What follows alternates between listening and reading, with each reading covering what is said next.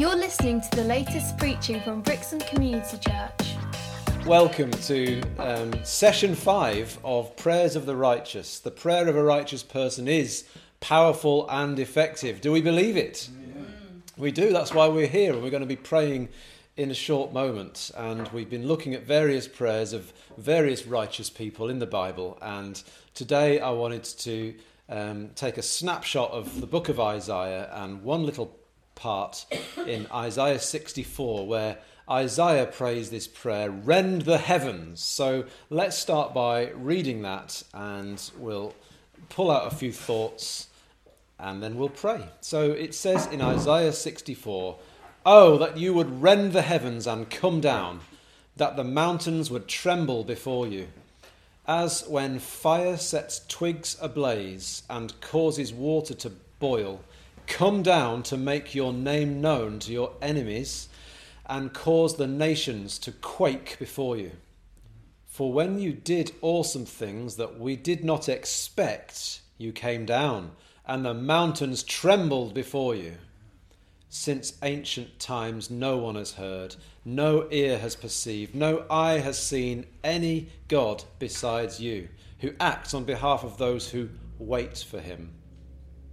You come to the help of those who gladly do right, who remember your ways. But when we continued to sin against them, you were angry. How then can we be saved? All of us have become like one who is unclean, and all our righteous acts are like filthy rags. We all shrivel up like a leaf, and like the wind our sins sweep us away." Verse 7. "No one calls on your name or strives to lay hold of you, for you have hidden your face from us and have given us over to our sins. Yet you, Lord, are our Father. We are the clay, and you are the potter. We are all the work of your hand. Do not be angry beyond measure, Lord. Do not remember our sins forever. Oh, look upon us, we pray, for we are all your people. Your sacred cities have become a wasteland. Even Zion is a wasteland, Jerusalem a desolation. Our holy and glorious temple, where our ancestors praised you, has been burned with fire, and all that we treasured lies in ruins.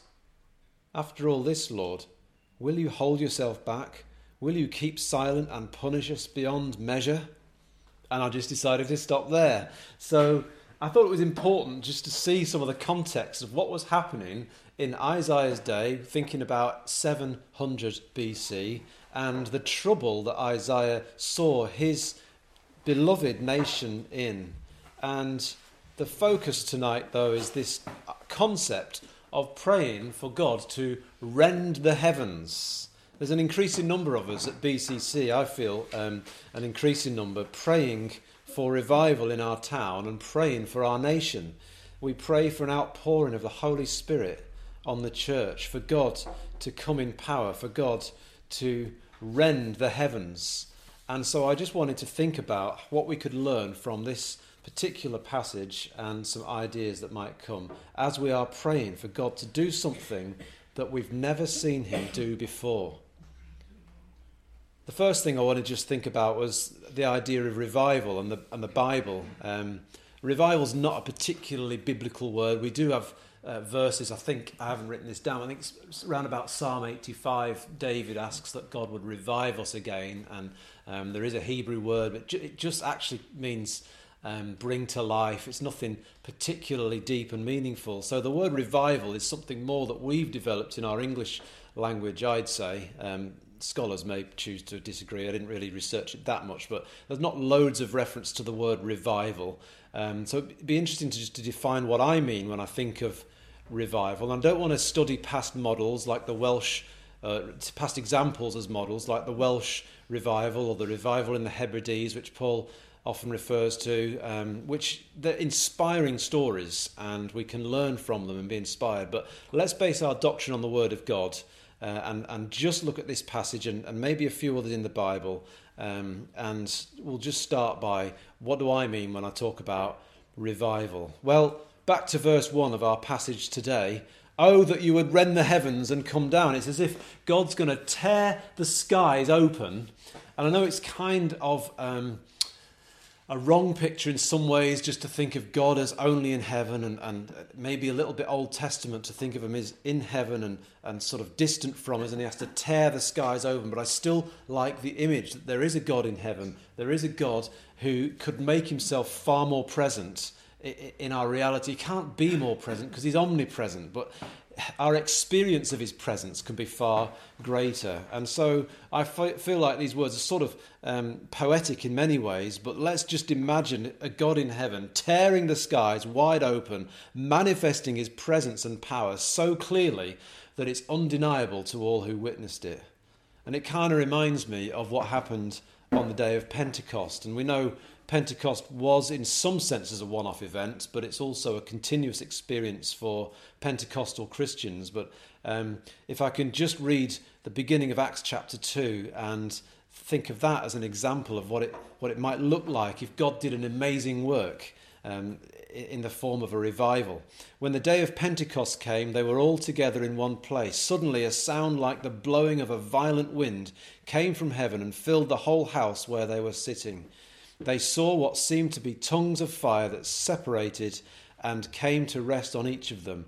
All of them were filled with the Holy Spirit and began to speak in other languages as the Spirit enabled them. And that was just the beginning of the outpouring of the Holy Spirit. It didn't stop there. We keep reading through Acts, and just one more dip into chapter 4 and verse 31. It says, after they prayed, the place where they were meeting was shaken, and they were all filled with the Holy Spirit and spoke the word of God boldly. And this is the kind of thing I imagine when I think of revival. I imagine God making his presence more and more known amongst his church first and foremost, and that spilling out into the streets as it did on the day of Pentecost and affecting the people around us, and the ripple effects going beyond our town. That for me is more than just we pray for answered prayer and we're grateful and thankful when we see God answer prayers.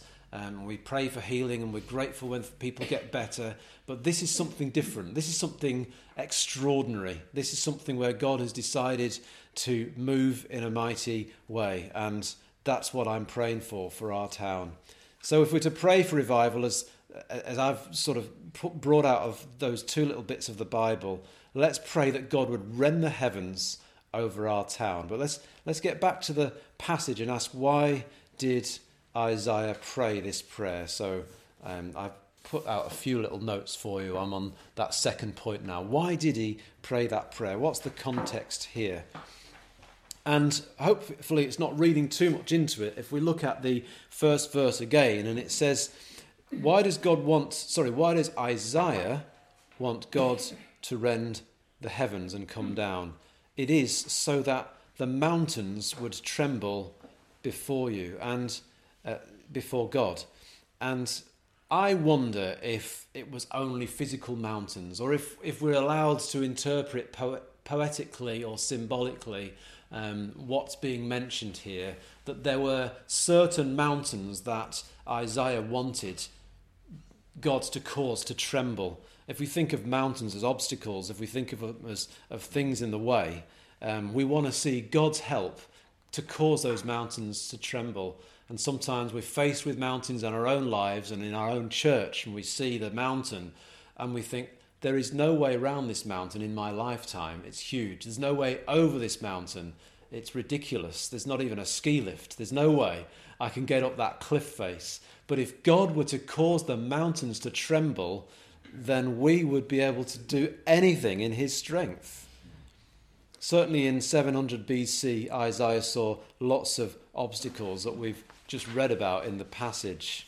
When we pray for the revival, let's think of some of the obstacles that we know of and just pray that God would cause those mountains to tremble. Remember, Jesus said you only need faith the size of a mustard seed. Paul and I prayed for somebody last week who said, before we met with this person, they said, have you got faith for me to be healed? Because I haven't got much faith. And I said, you only need faith the size of a mustard seed.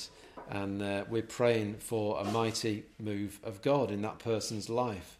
And let's not let the enemy convince us that, well, you're not going to see results because you haven't got enough faith. You've got faith because you're a Christian. You exercised faith to believe in Jesus, to follow him. So you do have some faith. And let's not worry that we haven't got enough faith, because it only takes that little bit of a move and God can cause mountains to tremble. So the first reason Isaiah prayed this prayer was mountains. The second one was sinfulness. If you look up at the passage again into verse 5, you'll see sin angers God, and we know that anyway. We like to think of God as a loving heavenly Father, but sin does make him angry. I love my kids. I couldn't love them any more than I do. But when they do something ridiculous or wrong or rebellious or whatever, not that it happens very often, it does make me angry. I'm just annoyed with them for what they've done. And how much more a holy and righteous, sinless, perfect, awesome God when his creation gets it wrong and messes it up. Sin does anger God. It says in verse 5, "You come to the help of those who gladly do right, who remember your ways, but when we continued to sin against them," that is, against God's ways, "you were angry. How then can we be saved?" So why is Isaiah praying this prayer? He's praying this prayer because the nation has turned against God. And then in verse 6, all of us have become like one who's unclean.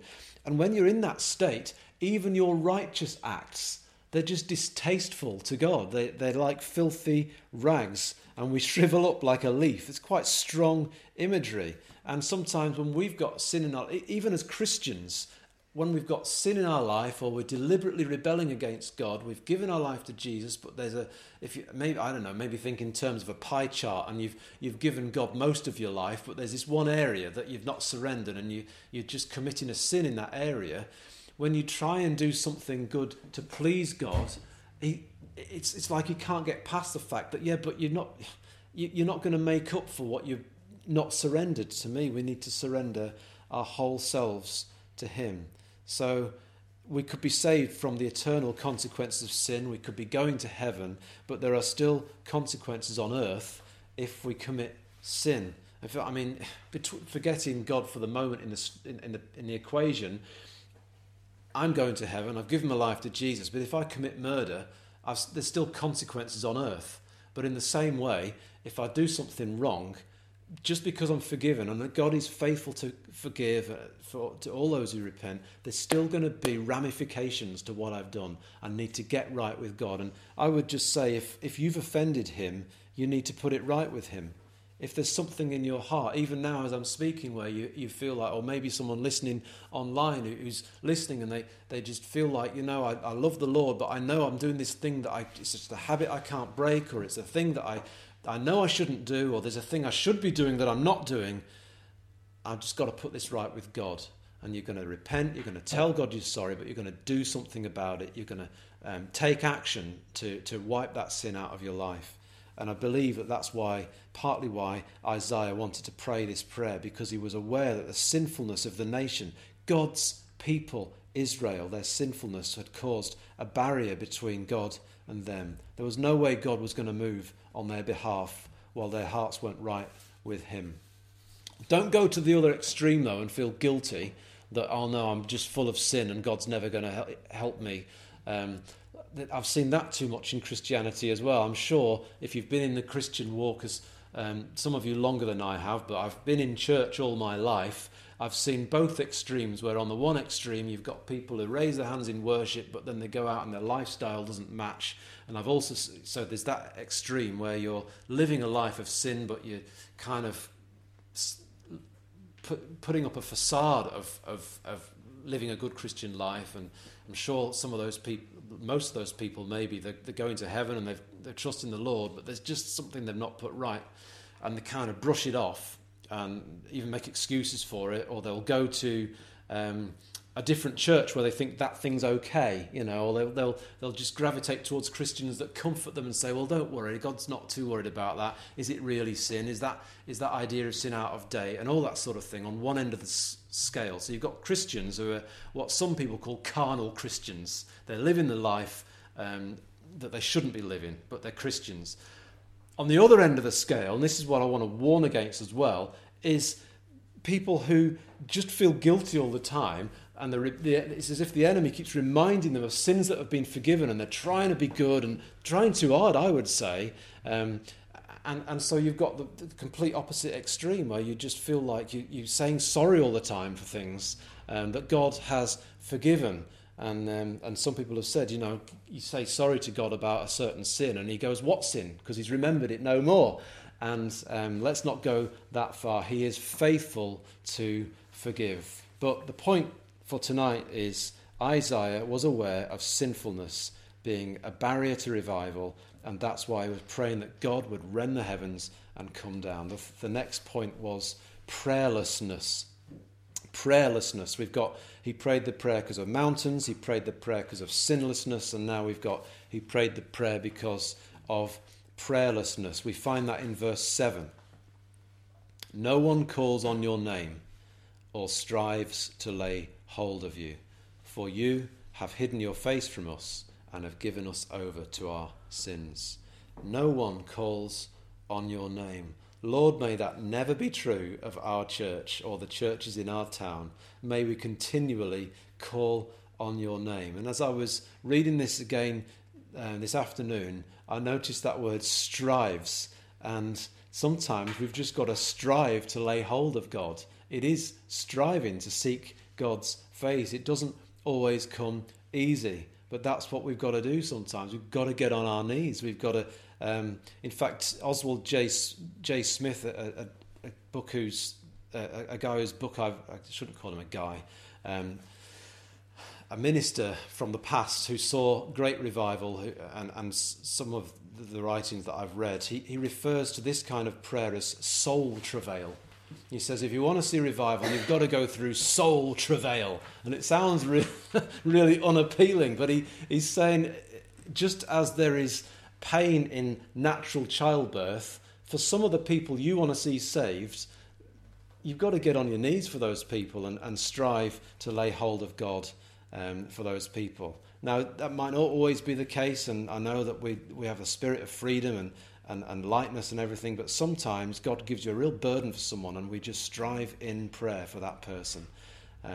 So Isaiah was praying this prayer because of prayerlessness. And then finally on this section, before we wind up, God's dwelling place was a wasteland, and we now know that we are temples of the Holy Spirit. Collectively, the church is God's temple, but also individually we are walking temples of the Holy Spirit. And in verse 10 of today's passage it says, your sacred cities have become a wasteland.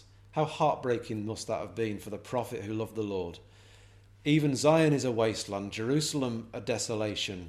Our holy and glorious temple, where our ancestors praised you, has been burned with fire. May this never be true of our churches. And I look at the last section of that verse 11, and it says, all that we treasured lies in ruins. And I almost wonder if sometimes that's the starting point that causes the rot to set in. The things that we treasure are the things we need to continue to treasure. As a church, we believe that we should treasure the values that we are here to love God, to love people, and to make disciples. That's what we're about. Love God, love people, make disciples. Lots of churches have sort of values that they espouse and they talk about, but those three things, that's our mission in life. And if we don't treasure those and we get distracted by other things, that's where the disaster starts. And all that we treasure lies in ruins. We need to keep hold of those things. Our mission has never changed, and that's what we treasure. And I think if we treasure those things and we go after those things, of loving God through the way we worship, through the way we live our lives, of loving one another, and that's how the world gets to know who we are. That by this shall all men know that you're my disciples, that you love one another. And love God, love people, and making disciples, if we go after those three, we won't see God's dwelling place as a wasteland, but we'll see it grow. And that's what I'm believing for. The final point is just some ideas I had as I read this. That they won't be exhaustive. This is not a deep theological study. This is just some ideas that came to me as I looked at this, and also looking at Acts 2 as well. Requirements for revival. Now, whatever God does is up to God. So I'm going to tell you now, the last one is God's sovereign will. You can see I've got points there, and the last one there, God's sovereign will. Because we can't conjure up revival, we can't manufacture revival with the right systems and processes. So everything that happens as far as God's move is because God has chosen in his sovereign will to move. But there are certain things that will stop him doing that, and there's certain things we need to get right so that when God's ready to move on our town, we're ready as well. And the first one is unity. Mark's going to be preaching on Sunday. He's going to be finishing his talk on unity. I felt it was an important thing to talk about when I was talking earlier in the year about the devil's playbook, and I used the idea of division as one of the devil's tricks, if you like, to get us to be ineffective for the kingdom of God. In Acts chapter 2, they were all together in one place when the Holy Spirit moved. Jesus said people would recognize us for our love for one another. We must strive to keep the bond of peace. We need to forgive one another. Verses 6 and 9 of our passage deal with Israel as a collective entity. It says, all of us have become like one who's unclean. And it says in verse 9, look upon us as we pray, for we are all your people. God sees us together, and he wants to see us together. He wants to deal with his family as a family unit. He hates physical families breaking up. He invented family. It's part of his design. His community is part of his design. And disunity is of the enemy, and we have to strive to keep that bond of peace, whatever it takes, whether it means saying sorry, whether it means working at it, whether it means praying things through. We need to push for unity. And that's not just within our church, although that's primarily what I'm thinking of, but we're thinking of unity with other churches. Any church that believes the Bible and proclaims the name of Jesus, we want to be in complete harmony. We might not agree with them theologically on every issue, but as far as those three things of loving God, loving people, and making disciples, we want to work with them, not against other churches. The second one, requirements for revival, is repentance. We've already talked about sinfulness in the passage in my last section, and I would just ask, is God asking us to amend our ways? Is God asking me to amend any of my ways? How is he challenging you today?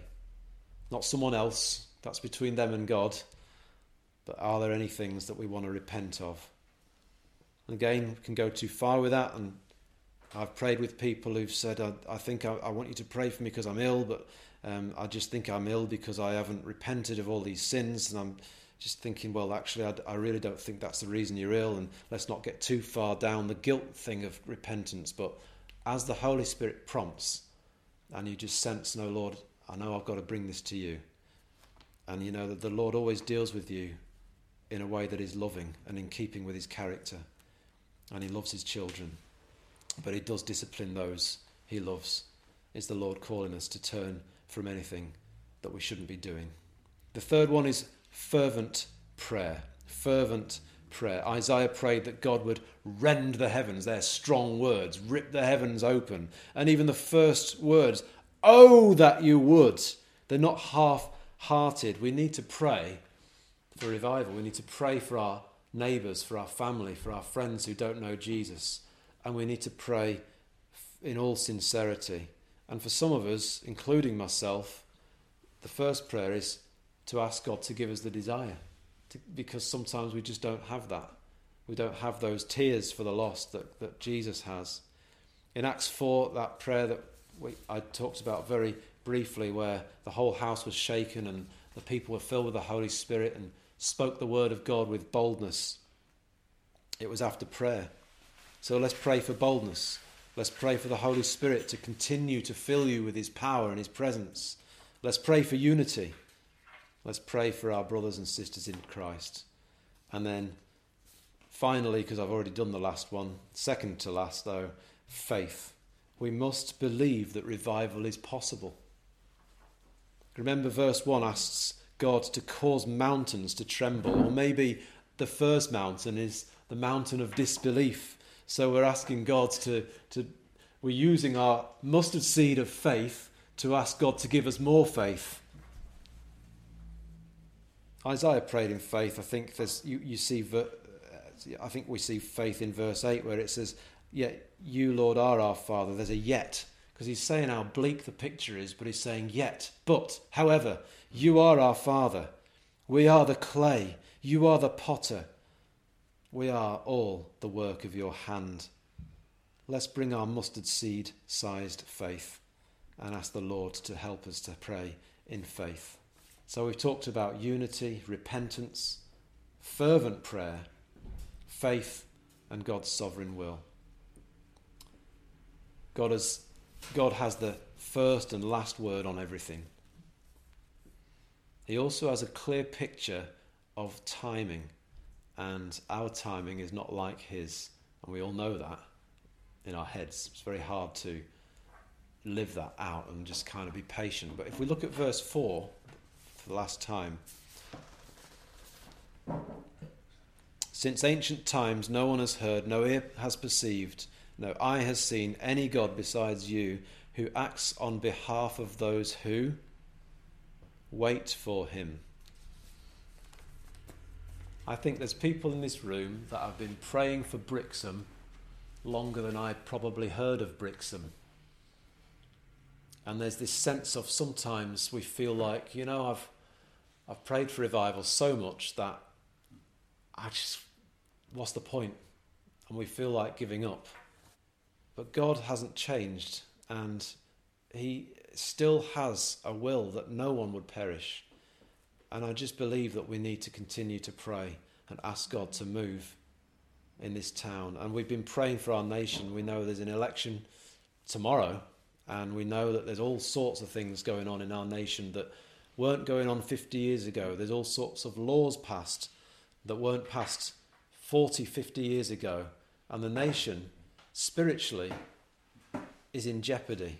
The nation is very unhealthy spiritually.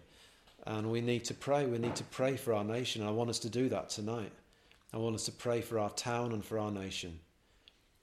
If you'd like to close your eyes, I just want to lead you in a few thoughts in sort of prayerful moment. Let's just close our eyes. And I'd like us to think about our local church, our home church. You might want to picture some people in it. You might want to picture people you see over coffee or on a Sunday morning or during the week. I want you to imagine our church so moved by the Holy Spirit that we are all more on fire for God than ever before. Imagine a new love for God and his people spreading across all God's people in our town, whatever church they belong to. Picture every Christian driven to spend more time in his word out of genuine, spirit-led, intense desire for intimacy with God. Imagine the same Christians working in unity, going out into a needy world to proclaim the gospel in the power of the Holy Spirit.